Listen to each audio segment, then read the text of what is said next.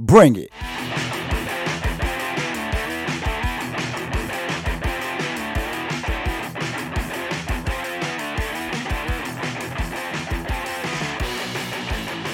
Hello and welcome to Feud for Thoughts. Now you might notice again this week that sadly Ben has ditched me. You've got the beautiful tones of Martin on his own today.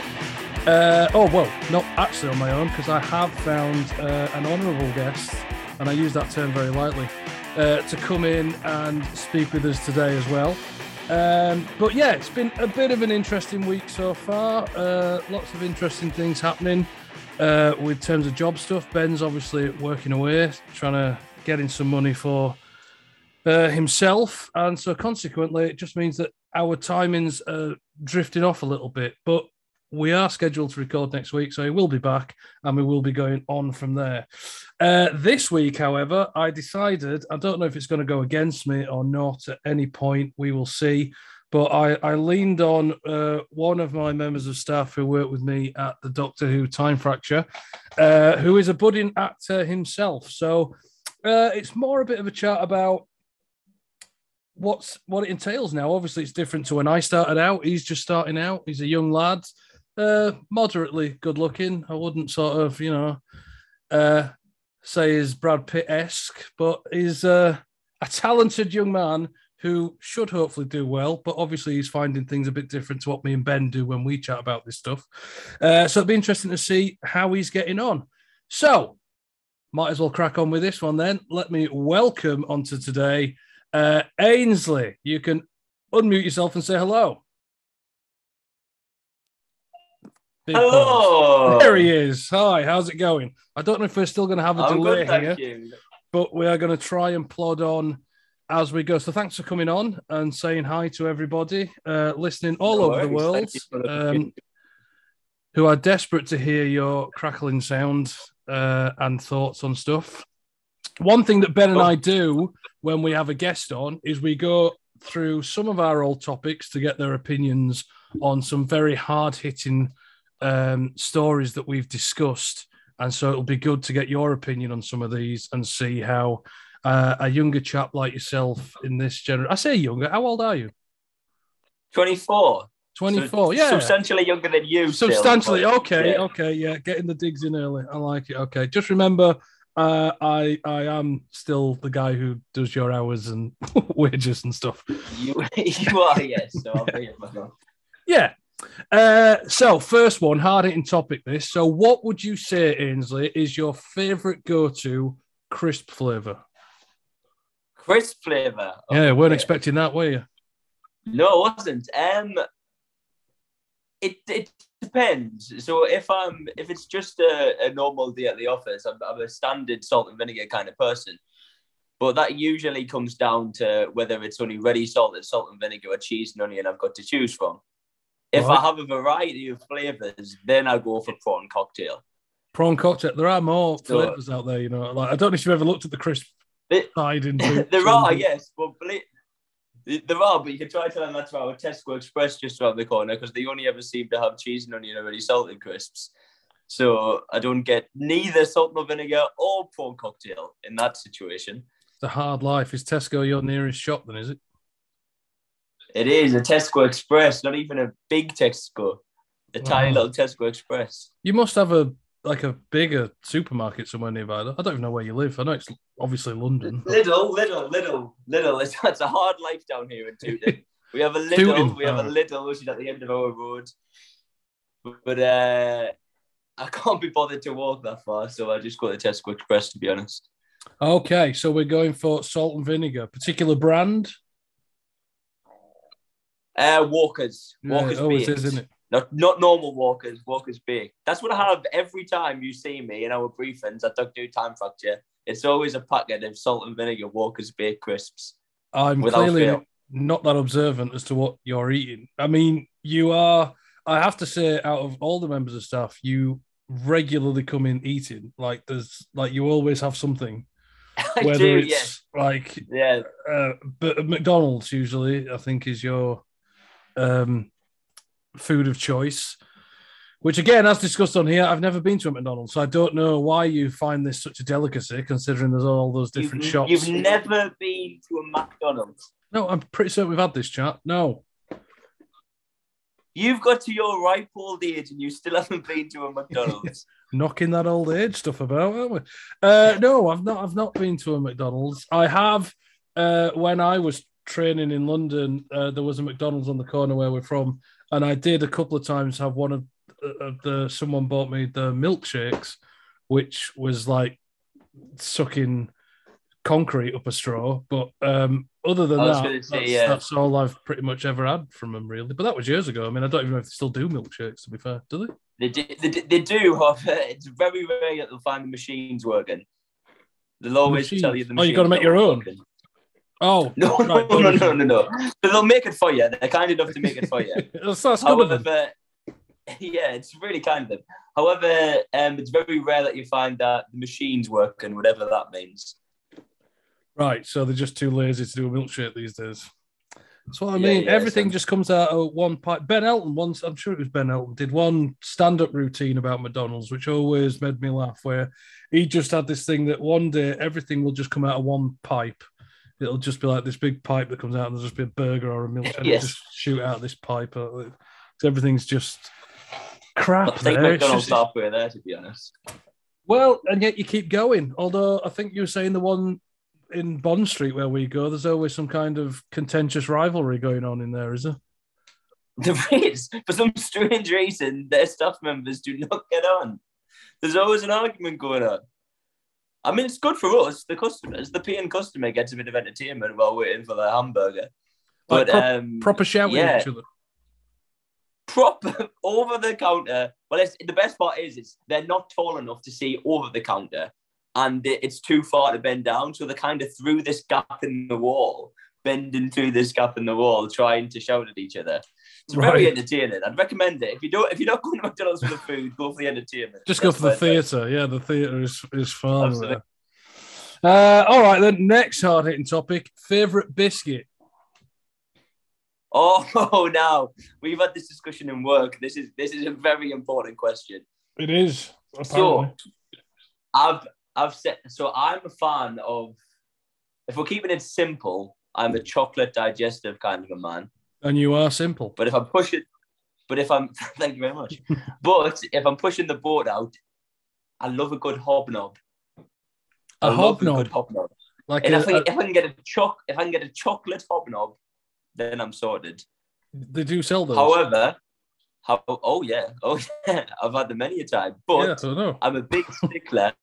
I'm a massive stickler for if you have the choice between a digestive and a rich tea, and we've had this discussion. If you're a rich tea person, if you would voluntarily choose rich tea, then there's something seriously wrong with you, in my opinion. Well, no, because we've had this chat on this podcast. Feel free to go back and listen to it at some point, where I vehemently stand by the credibility of the rich tea. It is absolutely not a fantastic biscuit, and if dunked right, it is perfect. But people either dunk it too long or not long enough. It's a very hit and miss situation with the dunking. I will accept that. Okay, so mind you, a hobnob just takes up all your drink. Like literally, it soaks up everything. Exactly. That's what you want from a biscuit. Otherwise, what's the point in dunking it? What's the point in having the tea? No, because, name one time you've dunked a rich tea biscuit and haven't had residue at the bottom of your cup when you finish your cup of tea. Why have I got residue? Well, no, I don't notice the residue. Why have I got residue at the bottom of my tea? Because the rich tea is not a concrete enough structure to be able to hold itself when being dunked. Concrete enough structure. I mean, I don't think it's the rich tea that's giving you any residue. I think it's probably the water in London that's giving you that residue. Because you know what? You're not wrong. Because I don't notice it. What are you defining as residue? I'll have to go back home. It's the crumbly of the biscuit. You dunk in a whole circular biscuit and you pull out a sort of crescent-like shape.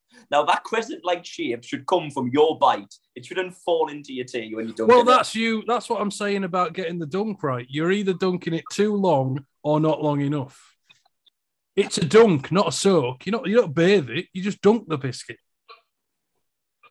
Anyway, we'll agree to disagree. No, you might as well be dunking cardboard. No, because it's a nice sweet biscuit. It's a sweet taste, and when it's soaked in a bit of liquid, it's a beautiful taste as well. Whereas with the Hobnob, you're still picking it out your teeth like 10 minutes later. It's all just crap in your mouth. It's like that's like eating. I'm getting my money's worth. Well, yeah, there is that. I suppose that's what people say about when you have like a what's-its. Do you ever eat like crisp sandwich? If you have like a what's-it crisp sandwich, it's there with you for days. Like, you just... Yeah, it's there with you days. It's in your nails. It's like curry. A good curry should always stay in your fingers, in my opinion. Oh, or stay in your fingers? Why don't you use a knife and fork? Well, it's hard to come by in the Northeast. We don't have knives and forks up there. Do you we not? Just use our hands. Yeah, you've just discovered electricity up there, haven't you, really? Yeah. Okay, then do you... In fact, no, I'm going to leave that one for later because I think that... But okay, so a night to remember. Have you ever had an embarrassing night out? And I know you have, so you might as well just tell me one of them. So, I was going to say, it's the difficulty isn't have I had an embarrassing night, it's which one do I kind of say? Which one do you want to say? Which has been your most embarrassing evening? Well, actually, this was titled Night to Remember. I'm fairly certain that's what we ended up speaking about. But I think the general gist of that particular episode was like nights to remember, like good nights as well. But I think it's more interesting for people to tell me about the bad nights. So nights to remember for the wrong reasons. A relatively recent one, actually, just while it's fresh in my brain, was I have this thing when I've had a drink, I'm very much the sort of person who feels like he can solve all the world's problems. You like that sober? What are you talking about? Yeah, well, it's even worse when I've had a drink. So it was basically, I was doing a course, a little short course, and we'd made friends over the period, like the couple of weeks, and it was our last night out together. And the majority of that night, I spent speaking to two strangers, one of which the guy had a girlfriend, but then was really interested in his friend, but didn't know how to tell her that he liked her.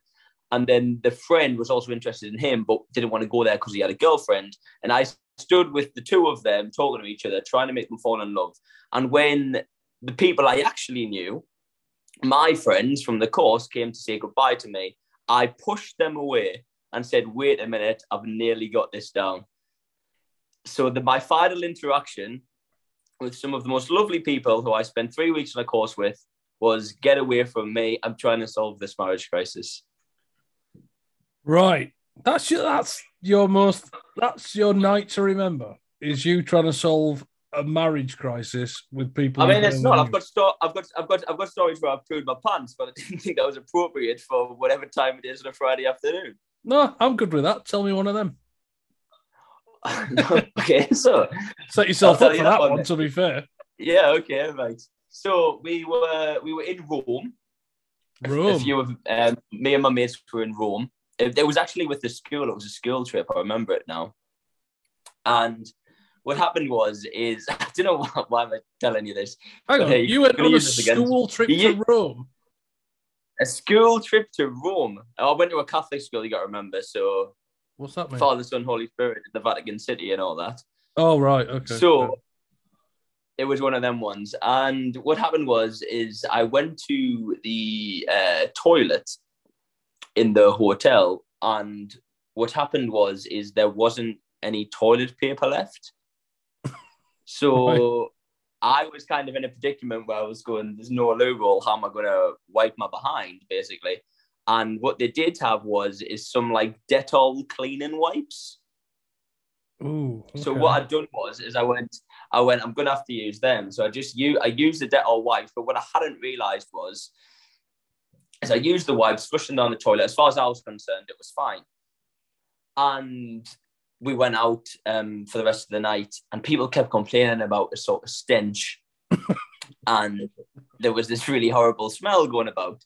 And I then, after say half an hour, I became increasingly conscious of the fact that the smell was following me around. So I went to the bathroom. And you know those like full length mirrors that they have in like disabled toilets? No, I used one of them. I thought you'd be used to a disabled toilet. So I used one of them. Why?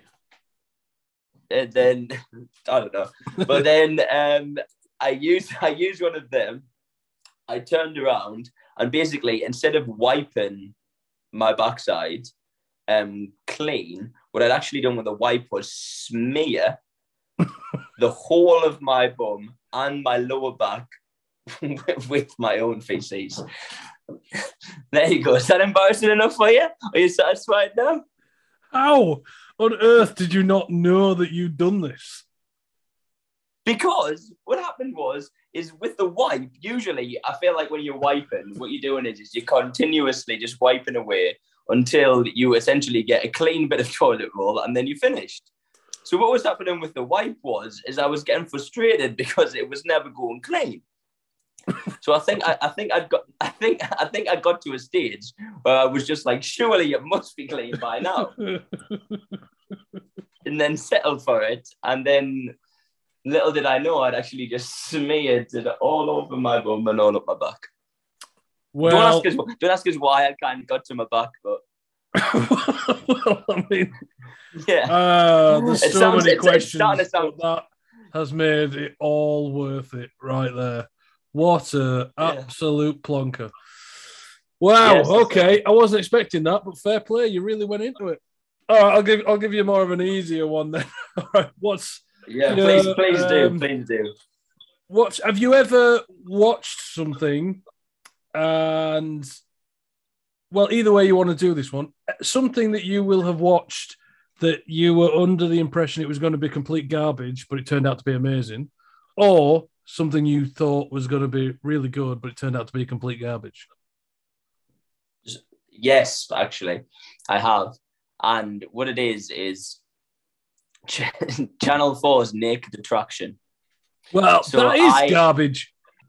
Wait for it. Were you on it? So I was on it. Do you not remember me?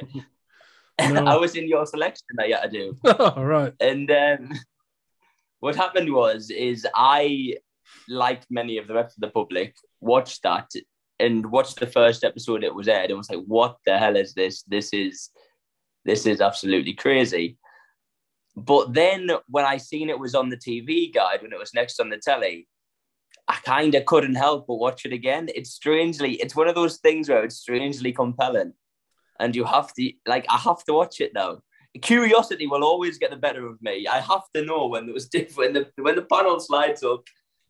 If I've seen the lower half, I might as well see the top half. Is my logic. Well, I mean, I don't think I've seen a whole episode of that all the way through, because it's more the presenter as well who does my head in. It's a very weird show, that, to be fair. I can see why people like it, and we all have this sort of perverse thing about reality stuff, and if there's like real people who are there who are getting naked, it's kind of a weird thing that we all seem to gravitate to. But yeah, for me, it was just, I just didn't see the point of it. Like, that's never going to be a situation in real life, though, is it? Like, you're never going to meet someone and see them naked prior to knowing them. It's just such a random sort of... You need to go on more embarrassing nights out, Martin. Oh, I've got plenty of embarrassing nights out. But still, the thing with... what Alana keeps making me watch is they've become sort of a guilty pleasure. Are these sort of dating shows and stuff? Like there's Married at First Sight Australia, which we're currently watching, which is where you marry someone who you've never seen before. So you meet them. That's wild to me. You see them literally at the altar, and then you have to move in together and start living together. And that's quite fascinating to me because you sort of marry and you try and build this relationship based on these experts putting you together. And it's actually, in fairness, an interesting sort of test on like society and things like that. And there's another one which is where they talk to each other through screens. Like you can't. They go into these pods and there's like, I don't know, 8 girls and 8 guys, and they're taking in turns talking to each other. They go on like a date, but they never see each other. It's always via a wall between them. And so you date these people without ever physically seeing them. You get to know them personally wise, and then blind date with Cilla Black, is it? No. It's like that. I was going to say that's before my time. And your get out is that you ask that person to marry you. So you date, and then you ask them to. You again go through this process of then. I don't think they actually marry. I think they then live together, and after that decide whether they want to actually get married or not officially. But they're really good experiments to see how people react in those situations. I do question how much of it is for the camera and how much of it is actually genuine. Like, I'd love to see, but again, absolutely. To see it, you will therefore be recording it and therefore playing for the camera. But to sort of see that happen in real life would be an interesting experiment. I've often wanted to experiment on public, like just set up different experiments and see who does what when they're in the real world with certain situations. Let's do it with Doctor Who. I feel like we should do it with Doctor Who. We could. We should just keep pranking people all the time. Just which is actually what we do quite a lot at work.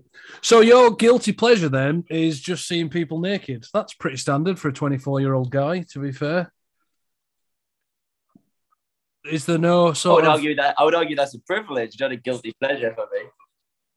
What, watching Channel 5 naked people? That's like, the internet exists, don't you? No, seeing people naked is a privilege for me. Like I say, you give me a lovely introduction saying I'm hardly Brad Pitt, so I'm going to take what I can get, to be honest with you. Well, it's true. So, yeah, that sort of brings us back around to that, actually, with the introduction. So, looking at you. So, you're 24, and you've decided that you want to go into the wide world of acting. So, what was it that kind of started that for you? Was it just that you were shit at school, or did you have a hero that you aspired to be like? Or don't say Brad Pitt now after that comment. I was going to say, yeah, I'm a massive Brad Pitt fan. No, I am. It sounds cliche, but it's I'm a classic example of one of those people that I kind of always been doing. So I've been part of a stage school since I was 6-year-old, and then it kind of it was my norm sort of thing. It's like I was always used to juggling school with stage. Like I was quite into sports when I was younger, and I had that classic conversation I had to have, especially with my dad, when my football training was clashing with rehearsals for say some new musical, and we were kind of like I had to pick between one or the other, and I kind of aged 11 accepted that there's not a chance for me when it comes to football, so I'm gonna have to try it out with the acting, and now I've got to 24 and realise there's not a chance for me in that neither, so I'm a bit stuck now. But I think you've got a few years before you can say there's no chance. To be fair, I've known people who've started their careers in the late 40s and been doing quite well with it and stuff. So I think there's a never say never for sure in the industry itself. Did your because I was similar. I don't ever remember having the chat with my mum and dad about saying. I'm sure we did. I'm sure at some point, because when you pick your GCSEs and when you pick your A-levels, when you pick what uni you want to go to, I'm sure there's always going to be that chat of your mum and your dad saying, why are you doing this? Is this a good decision? Where do you see yourself in 10 years or whatever it is? I'm sure that occurred in my life. I just don't remember it. But I do seem to think that my dad or my mum or both did instill that I did something else with it. So, like, I could always do the drama, but I always also had. So, like, my A levels was performing arts with business studies and media studies. So, and I always had the business thing there, and I genuinely can't remember if I kept that going because I had a thing that I wanted to have that in the background because to appease my mum and dad, or whether they required that for me to do the acting, I had to do that. I don't know. Did your mum or dad say anything like that, or did you have anything on the back burner as a fallback? No, so similar to that, I very strangely similar actually. So I did a lot. So basically, I'm from Sunderland in the northeast, and the majority of people I'd never in performing guessed. arts, yeah, believe it or not, yeah. But the majority of people in performing arts up there tend to, once they finish school, go to somewhere like Newcastle College and do like a BTEC in performing arts, something like that, before then seeking further vocational training at a London drama school or a drama school throughout the UK. Whereas I was very, I think it was a bit of a decision on my parents' behalf in terms of having a fallback, but also because I enjoyed school. I enjoyed parts of the academic side as well. So I stayed on and I did my A levels just because it was, and also, so my sixth form was attached to the same secondary school that I went to. Mine was, yeah. And I think that played a big part in my decision at that age, because I either had the option to go and basically start afresh, and have to start all over again, which I kind of had my eye on having to do, moving to London in anyways when I was getting to 18. So, if I was lucky enough to get into a drama school, so I decided to do my A levels and stay on at the same school, kind of because all my friends were there, and it was basically the safest option, I feel, and I'm glad I did it in hindsight, because it's kind of I've got them there should I need them. Yeah, I say mine. Well, my secondary school did have a sixth one with it. I didn't go to it. I chose to leave and go to college because it had a big theatre there that I wanted to. I've always sort of looked at the venues that where the training is and gone, do I see myself doing anything here? And they had this big, massive venue with all this seating that pulled out. You could have it in any configuration that you liked. And I thought, yeah, I really want to perform here. And so that's why I went to the college. Likewise with uni. So, like, for university level, you had it in your head to come to London straight away, did you? No questions. Yeah, pretty much. And also in hindsight, I've had this conversation with a few of my friends. In hindsight, so I auditioned for drama school, and then so I did a foundation year at a place called ArtsEd. And I'd already found out that I'd got into ArtsEd before I'd sat a lot of my exams. Right. And I think that played a big factor in, yes, I still tried hard, but I've got a little, and I did well. It's just I've obviously, hindsight's a wonderful thing. And sometimes I look back and think, would I have done better had I not already had gotten to ArtsEd and kind of known that I was going there, and there was almost no repercussions of my A levels anymore, if that makes sense. I don't know. If you've got the bug for it and you're determined, it might still not have changed anything, because you'd still have had, I'm going to London, or I'm going to do this, or I'm going down there to do that. I don't regret my decision, but I wasn't ready to move to London. I was in Yorkshire. And so I got into Mountview, and I turned Mountview down and went to Wolverhampton. Funnily enough, the decision behind it was they just at that time had a lottery funding, and basically like the university just owns the whole town of Wolverhampton. Literally most buildings are owned by the university. And they'd had this new theatre built, which was the Arena Theatre. It might not have been a new theatre, but it had just been redeveloped. And everything was like brand new. Everything was like amazing. It was a fantastic. And again, it goes back to the same thing I was saying before, that as soon as I walked into that theatre, I thought, I want to perform in that theatre. And the course was a practical course where I knew I would be performing in that theatre every year for the 3 years that I was there. So I was like, yeah, I want to do that. So I ended up, and part of the reason was it was a big move for me going from Yorkshire to London, and that was kind of like halfway between. So I was a bit nearer home. So I was more comfortable with that move. And again, now that you've kind of spouted on about how old I am, this was a slightly different time where you don't have the technology that we had now. So staying in contact with home was more on the phone and not visually. Like, I think I might have been a bit more comfortable if I could Skype my parents and family and stuff, and or do Zoom like we're doing now. Like, we didn't have that then. You know, we just had very old rubbish phones. I get that. They didn't do any of this stuff. So there was an element of leaving the family, which is why I kind of ended up veering up there. But you just came straight down, which is fine. So you did Arts Ed. How long was that? 3 years? Yeah, a year. A year. No, just a year at Arts Ed, and then 3 years at Mount View. That's right. So you went into Mount View after then. And you went to Mount View where it is now, down south, isn't it? Presumably that's why you're in Tooting, is it? Yes, because it used to be up near me. It used to be up where I live. Ironically, I moved very close because it used to be in Wood Green. Yeah, so my first year was Wood Green.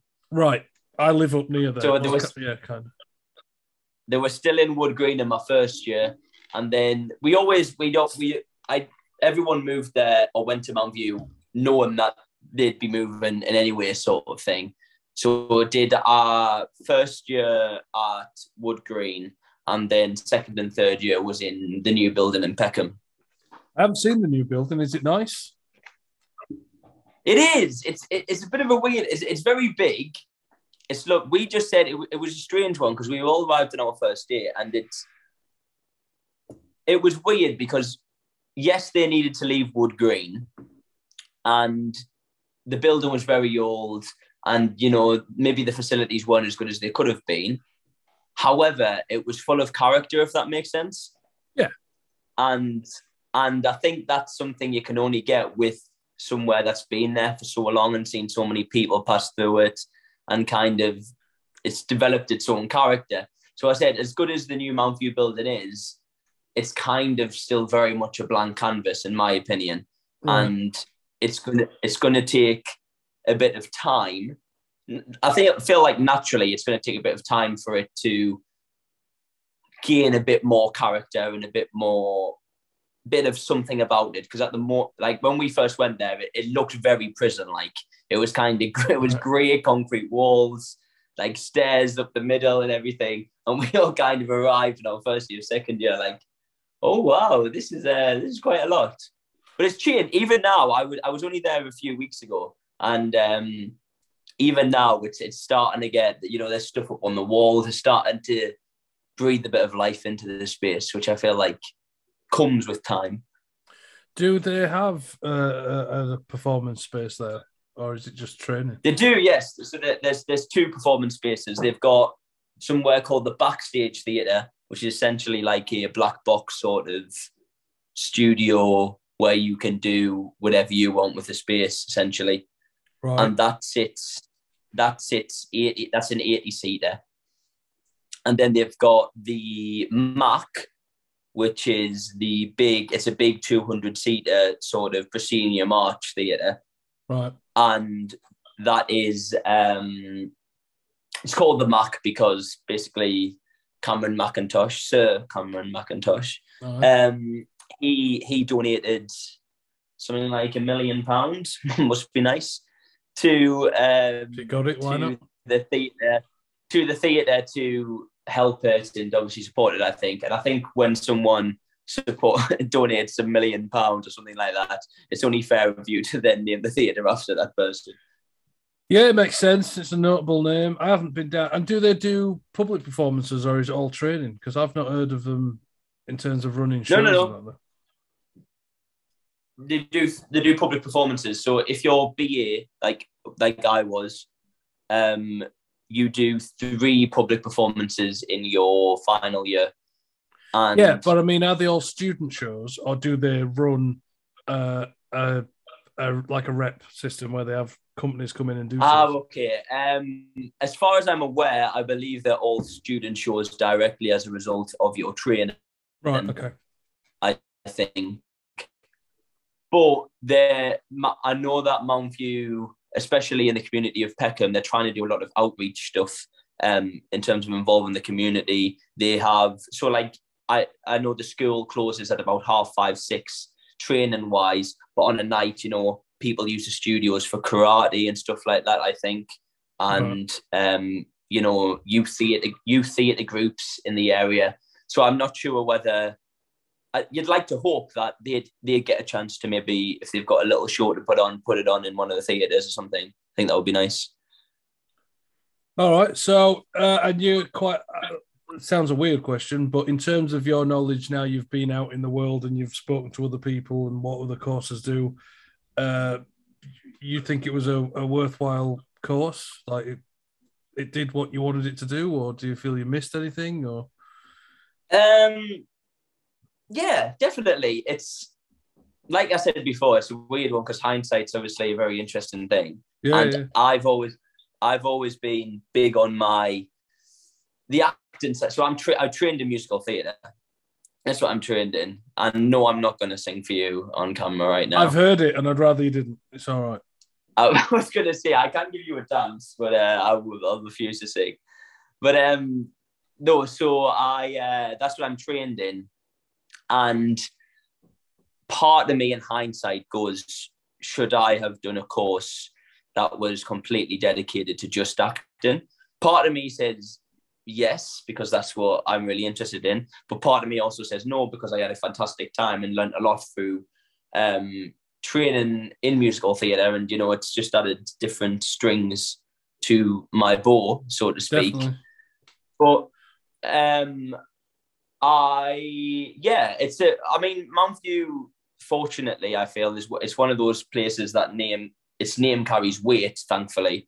Mm-hmm. So it's a very helpful thing to have on your CV, and it's a brilliant school to be a part of. There's some really, the people make the place, and there's some members of staff, and there's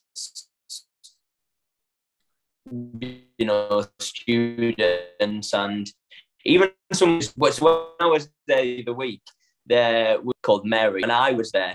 Like, we would always talk to her, like how she was doing, how her family was and stuff. And when I went to see the show, I was queuing up to go into one of the theatres, and Mary came through the things, and she just... Yeah, sorry, little glitch in the recording there. Apologies. Carry on. No worries. Where was I? I don't know. I was having computer issues and it was glitching at me a little bit, and you were going a bit crackly, and so I had to readjust my internet. So my apologies for that. No, you were talking about Mary. Mary, yes. So what I was saying was, I was queuing up in the line, and she kind of came through cleaning the floor, and she pointed at me, and she was like, "I know you. I remember you.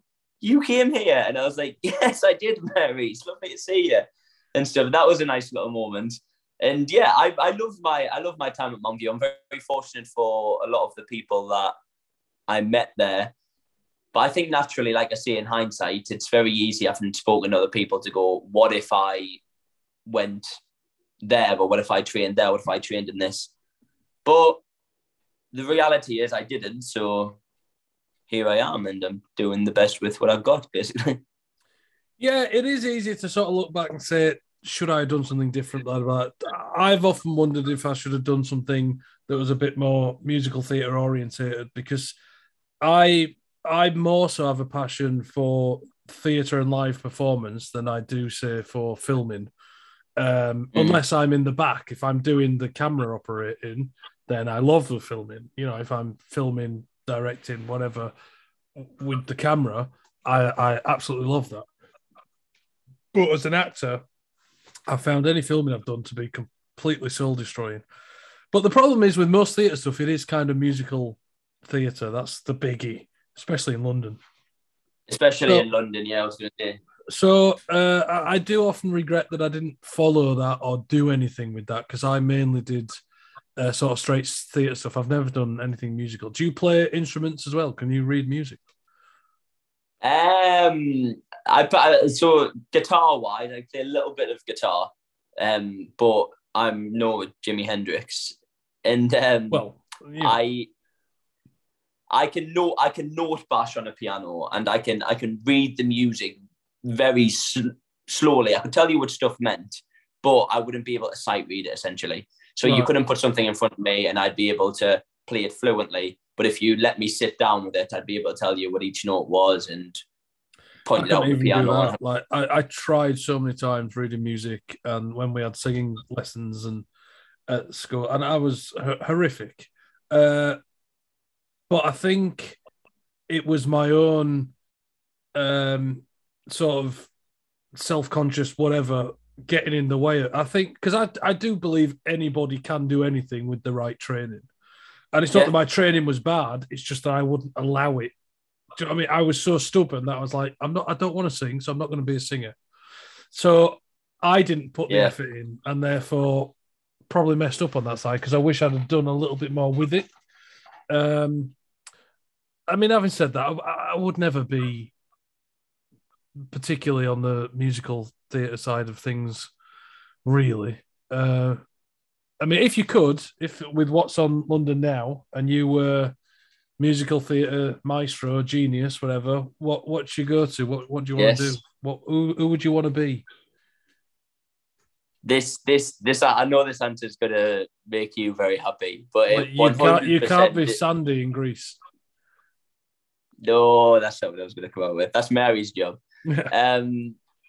I'd love to be Marty McFly in Back to the Future, the musical. Would you? I'd absolutely love to do that gig. Yeah, I'd love to. It's I've yet to see the musical, actually. It's amazing. It really is amazing. And if I could pick a musical to be in, I'd probably go with that one. If in this illusion or fantasy that we're creating, I don't look like me, then yeah, I would go totally. I could see you with but a Biff. Yeah. And I'll tell you what now, even with my singing chops as they are now, I would do a better job than the guy they had when I watched it. He was the only thing that wound me up throughout the whole show was the Biff guy. Everything else they have nailed. And the Back to the Future trilogy are my all-time favourite films.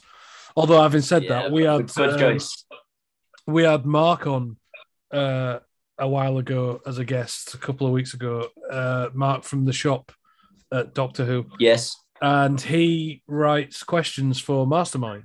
So he does... of course he does. Why wouldn't he? Yeah, why wouldn't you? Of course. So when I found this out, I thought, all right, I've got to get him on. He's got to test us. And so he did me questions on Back to the Future. And I think I failed miserably. I think I got like 7 in the 2 minutes. I think we had a 2-minute time. And I think I got 7 right, which was very embarrassing. It's not too bad. But then he actually messaged me the other day, because in Mastermind, the actual TV show, which was on last week, one of the guys' specialist subject was Back to the Future, and I haven't been in the future. Yeah. He told me to go and look at the questions and see if I can answer them, and I haven't actually been and looked, so I don't know if I can answer the official Mastermind. He didn't write them; someone else did, but he does write questions for the Mastermind show. Which again, you wouldn't know, knowing Mark, that he did that. When you look at him, I was going to say he's a bit of an enigma. Yeah. Which is great. But everyone's got all these talents, which is what I love, and like getting into it. So yeah, crikey, we are chatting longer than I thought. So you've done all your training. You're out in the wide world. You got yourself an agent. Did you get that via the original agent that you had? I know you've recently switched, but did you get that via Mountview, or did you get that on your own accord, or what did you do for that? Via the via the showcase at Mount View. So Nice. basically, I don't know. There's a thing called coronavirus. I don't know if you know about it. No, I've not heard it. Tell me about it.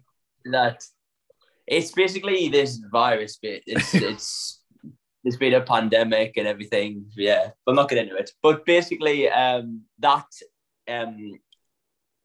So when was the first, like, I know we're casting our minds back now, but when was the first, like, was it like February, March of 2020 it started kicking off stuff? Yeah, 23rd of March was the first lockdown. I was ill with coronavirus at the time, 2020. And still don't have your smell back from it, by the way, which is crazy. Still don't have it back, no. I've been experiencing some weird stuff in my nose recently, though. I don't know if it's fighting back or what, but yeah, still at the minute, no active smell.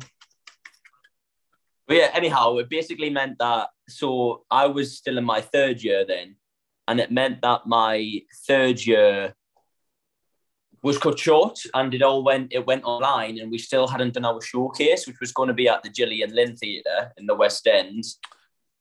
So that then became online, and you had to do, I think it was like 2 1-minute cuts of a song and a 45-second monologue or whatever. And that then got sent out into the industry. And I sent a load of emails as well, just being like, hello, my name's Ainsley. I'm looking for some representation.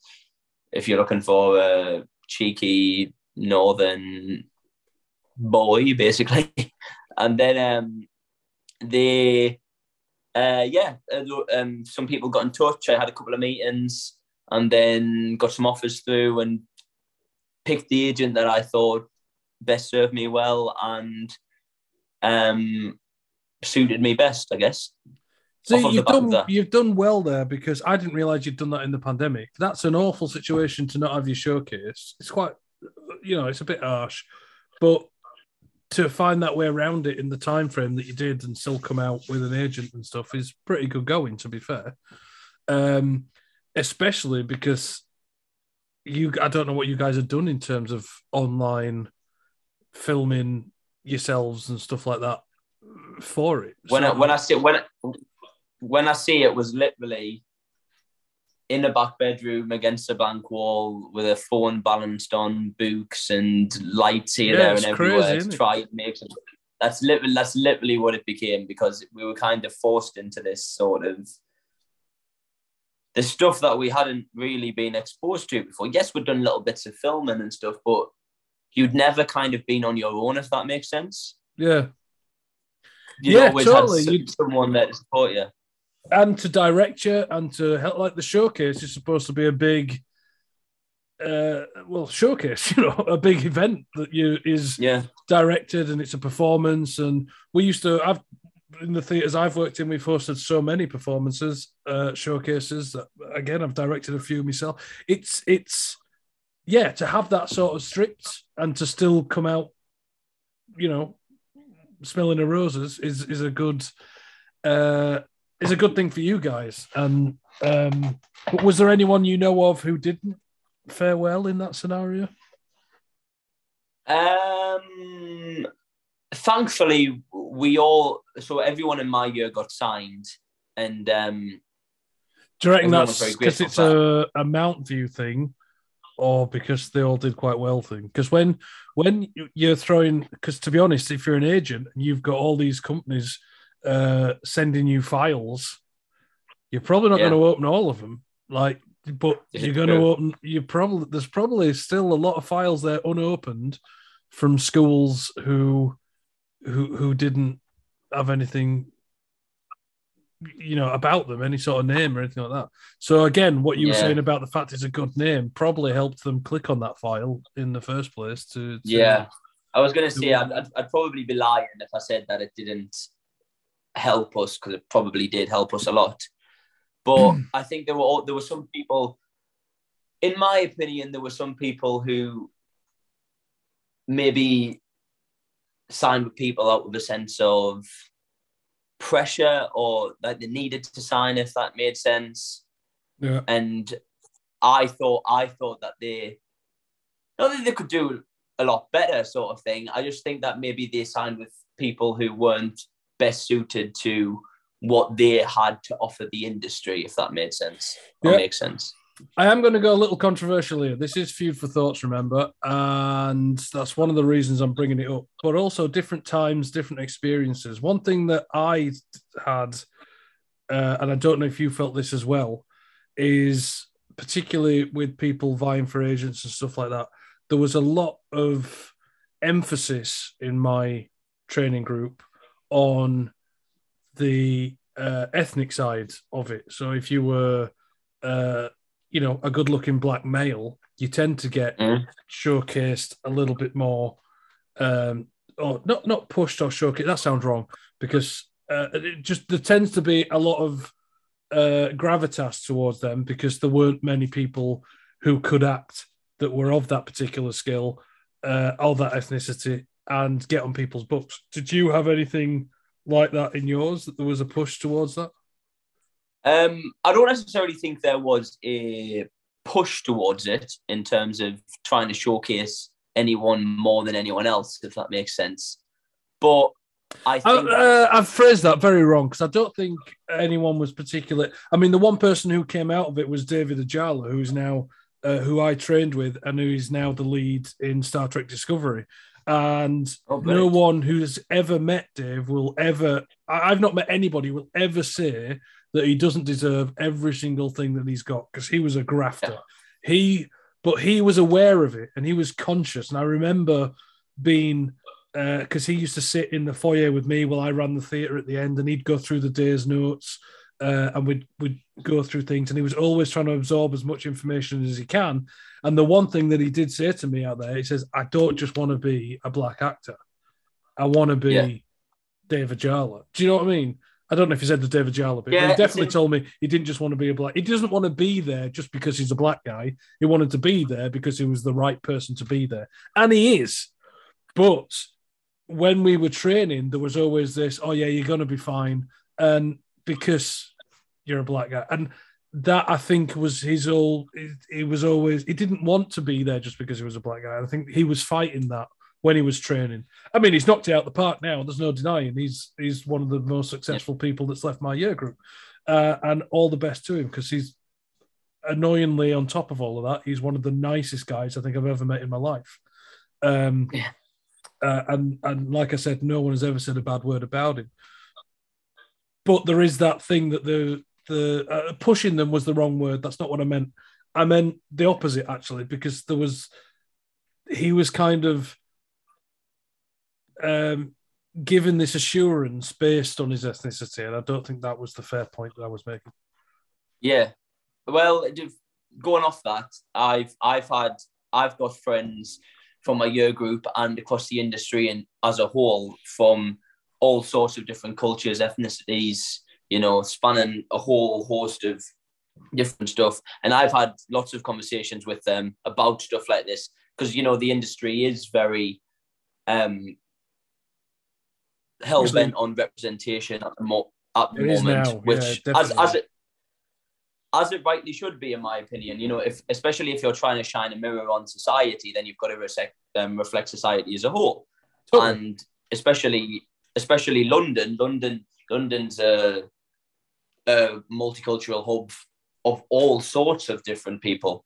But I have had that conversation with my friends in terms of being like, how do you take it in terms of, like, I've got an Asian friend, a friend from Thailand, and he spoke to me before about he worries sometimes about being, it's going to sound bad, please forgive my phrasing of this, but he worries about sometimes being the token Asian in the room, if that makes sense. No, I understand. In terms of, I understand that that's his worries, not our perception. So it's not you saying anything about that. Yeah, he doesn't want to essentially. He wants to be there off of his own back and his own talent because he's the right person for the job, as opposed to he doesn't want to be there because producers seeing the way he looks and then went brilliant. He ticks a box. Look how good of a person we are because we're representing Asian people on stage. If that makes sense. Totally, and I think there is a lot of that happening because I agree. I agree with you. Of society now, and that's not against, and that's not. it's very hard because it's not saying that they don't deserve to be there, but I think everybody wants them to be there for the right reasons. And I don't think production people see it like that. They see it, like you say, as a check box. And, you know, it can swing both ways. You know, one day someone might be looking for a fat old northerner and a young Geordie idiot, and Brad Pitt. That might be the reasons we're there one day. I don't know, but you'd like to think it's because of your own merit and stuff, and I'm sure, hopefully, it is.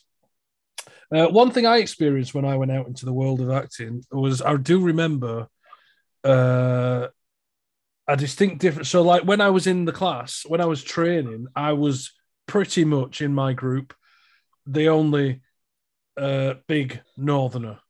And at the time, this was when people like Peter Kay and things like that were getting more and more popular. The northern accent was becoming far more acceptable than it was being RP every time.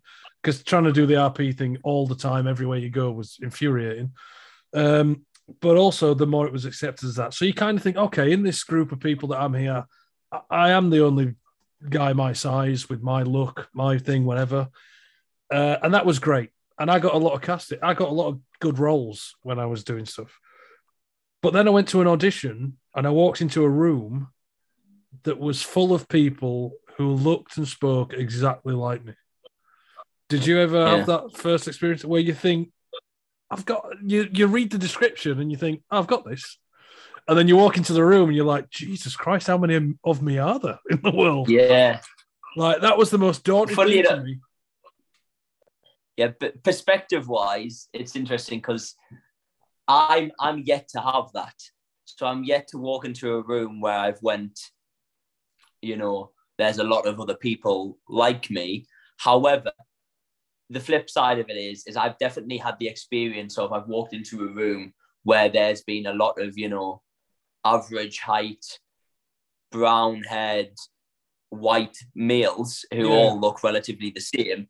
But then my flip side of that, and thankfully one thing that my training and moving down to London taught me was that my accent is my USP.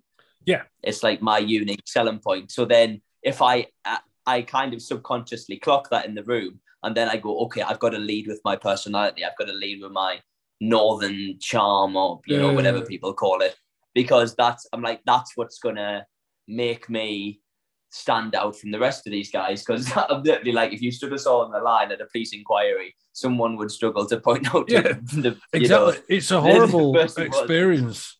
And obviously I hadn't heard all these guys speak, so I don't know how many of them were northern and how many weren't. But yeah, you're right. Exactly the same thing is that I feel, right, I'm going to go in and I'm going to do the northern, and hopefully if they decide, actually, can you do it somewhere like this, then you can change it, which is the beauty as well of doing an actual audition, which I prefer. Obviously, over the last 2 years or so, self-tapes have become a bit of a thing now. I mean, I dare say it's 50-50 even now. I've definitely had more self-tape auditions than I have in-person auditions. Well, that's because you've come out. You've come out into coronavirus. In an industry that's doing that. So, and I think a lot of the castings I see coming through now, because I get my spotlight stuff, is I'd say it's about 50-50 from the things I've seen, that there are still a lot of self-tape out there. But the thing about a self-tape is you just don't know if you're doing what they want. Whereas in an audition, they'll go, actually, if they're interested in you, they'll go, actually, can you just try it this way? And then you know, well, at least I've got your interest, so now I'll see if I can get what you want. Whereas if you're doing it on a self-tape, you don't even know if you've got their interest. They could have turned that tape off by 2 seconds in, you know. Yeah. It's really hard, I think. It's a hard industry as a whole, but I think it's devastatingly hard right now. I think it also works the flip side of that way as well, in terms of the other side is sometimes in an audition, you can go in, you do it once. If you cock it up, then that's your lot, sort of thing. Do you know what I mean? Whereas with the self tape, you can self monitor. I know it's sometimes more damaging to self criticize and monitor yourself, but you can do that again is on the decision you're making that you're doing what they want. Now, if as you're opposed doing to it, what they actually want. yeah, if you assume you're doing it the way they want, and then you get the option to do it right, but you still don't know that you're doing what they want. They can only tell you that, and they're not going to ring you up and say, "Sorry, could you just film all that again, but do it in this other way for me?" Well, I mean, I said that. Sometimes they might. I don't know, but my experience of it is they make the decisions pretty much straight after that. You know, they'll watch all the tapes back and go right, or send them to who they want. Which is great. So, ideal world for you then? Would you want to do a musical theatre show, a straight theatre show, or do you have aims for film and TV? Obviously, in an ideal world, I'd like to do a bit of everything. You know, I'd like to try and be as versatile as possible and cross loads of different realms. And I've been quite fortunate in the sense of I've got a little bit of experience now in everything, if that makes sense. So I can kind of lead with that, because that's what I always want. You know, I'm very much a project driven kind of a person. Like, if the project's right, then I don't care if it's a musical, a short film, a radio piece, whatever. It's very so. I'm trained in musical theatre, but I'm currently rehearsing for a play that I'm going to be in, which is just straight. There's no jazz hands or singing and dancing and that. It's a very hard hitting sort of a play. And but then I've also auditioned for short films, TV, stuff like that. And I think it's, if you want to be, especially in today's society, and you know, there are some people who want to just do musical theatre or want to just do plays or want to just do TV, and that's their decision, and that's brilliant for them. Like, I'm all for that.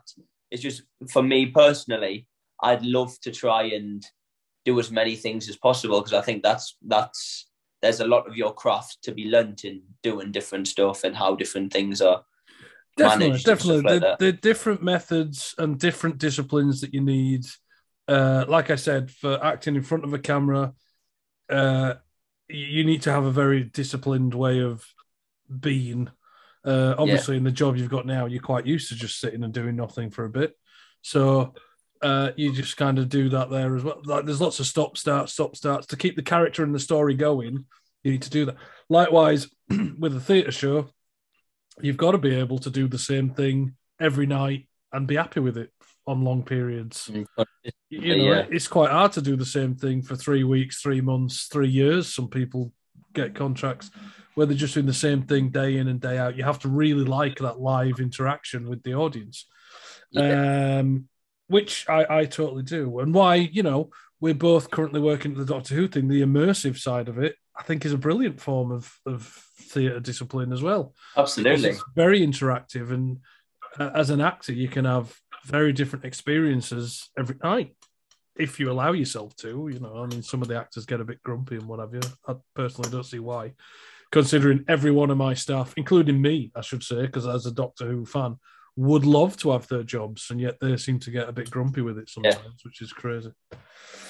We've talked for a long time, mate. We've probably gone over a little bit, but as you've seen from some of the subjects that we were talking about earlier, we tend to try and dip into serious stuff and funny stuff and just keep it light, keep it whatever. Depends what comes up at each time. So, I mean, I'd love to have you back on when Ben's here and we're doing a funny one, because I know you've got a lot of fun personality in there as well, that little head of yours. And I kind of felt I'd love to. A bit tamed around the thing, because it's interesting for me to see the perspective on the acting stuff coming up. You know, you're a good 10, 15 years behind me, so it's interesting to see how it's a good, might I add, a good 10, 15 years. Steady on. We've still got to work together tonight. That's the key part. But yeah, we do have to do that. But thank you very much for coming on, sir, and hopefully we'll have you on again and meet with Ben, because there's some other stuff I would quite like to chat about down the line. But yeah, you've helped me not chat to myself for an hour, which has been delightful for both me and anyone who's listening to this. And So, yeah, until next week, I'm going to leave it there. If you've got any opinions on anything that me or Ainsley have spoken about, please do tweet us at Feud Thoughts. If you want us to talk about anything specific, again, tweet us at Feud Thoughts. And next week, we should have Benjamin back in play, ready to host from the beginning, and me just being able to ramble like an idiot like I normally do.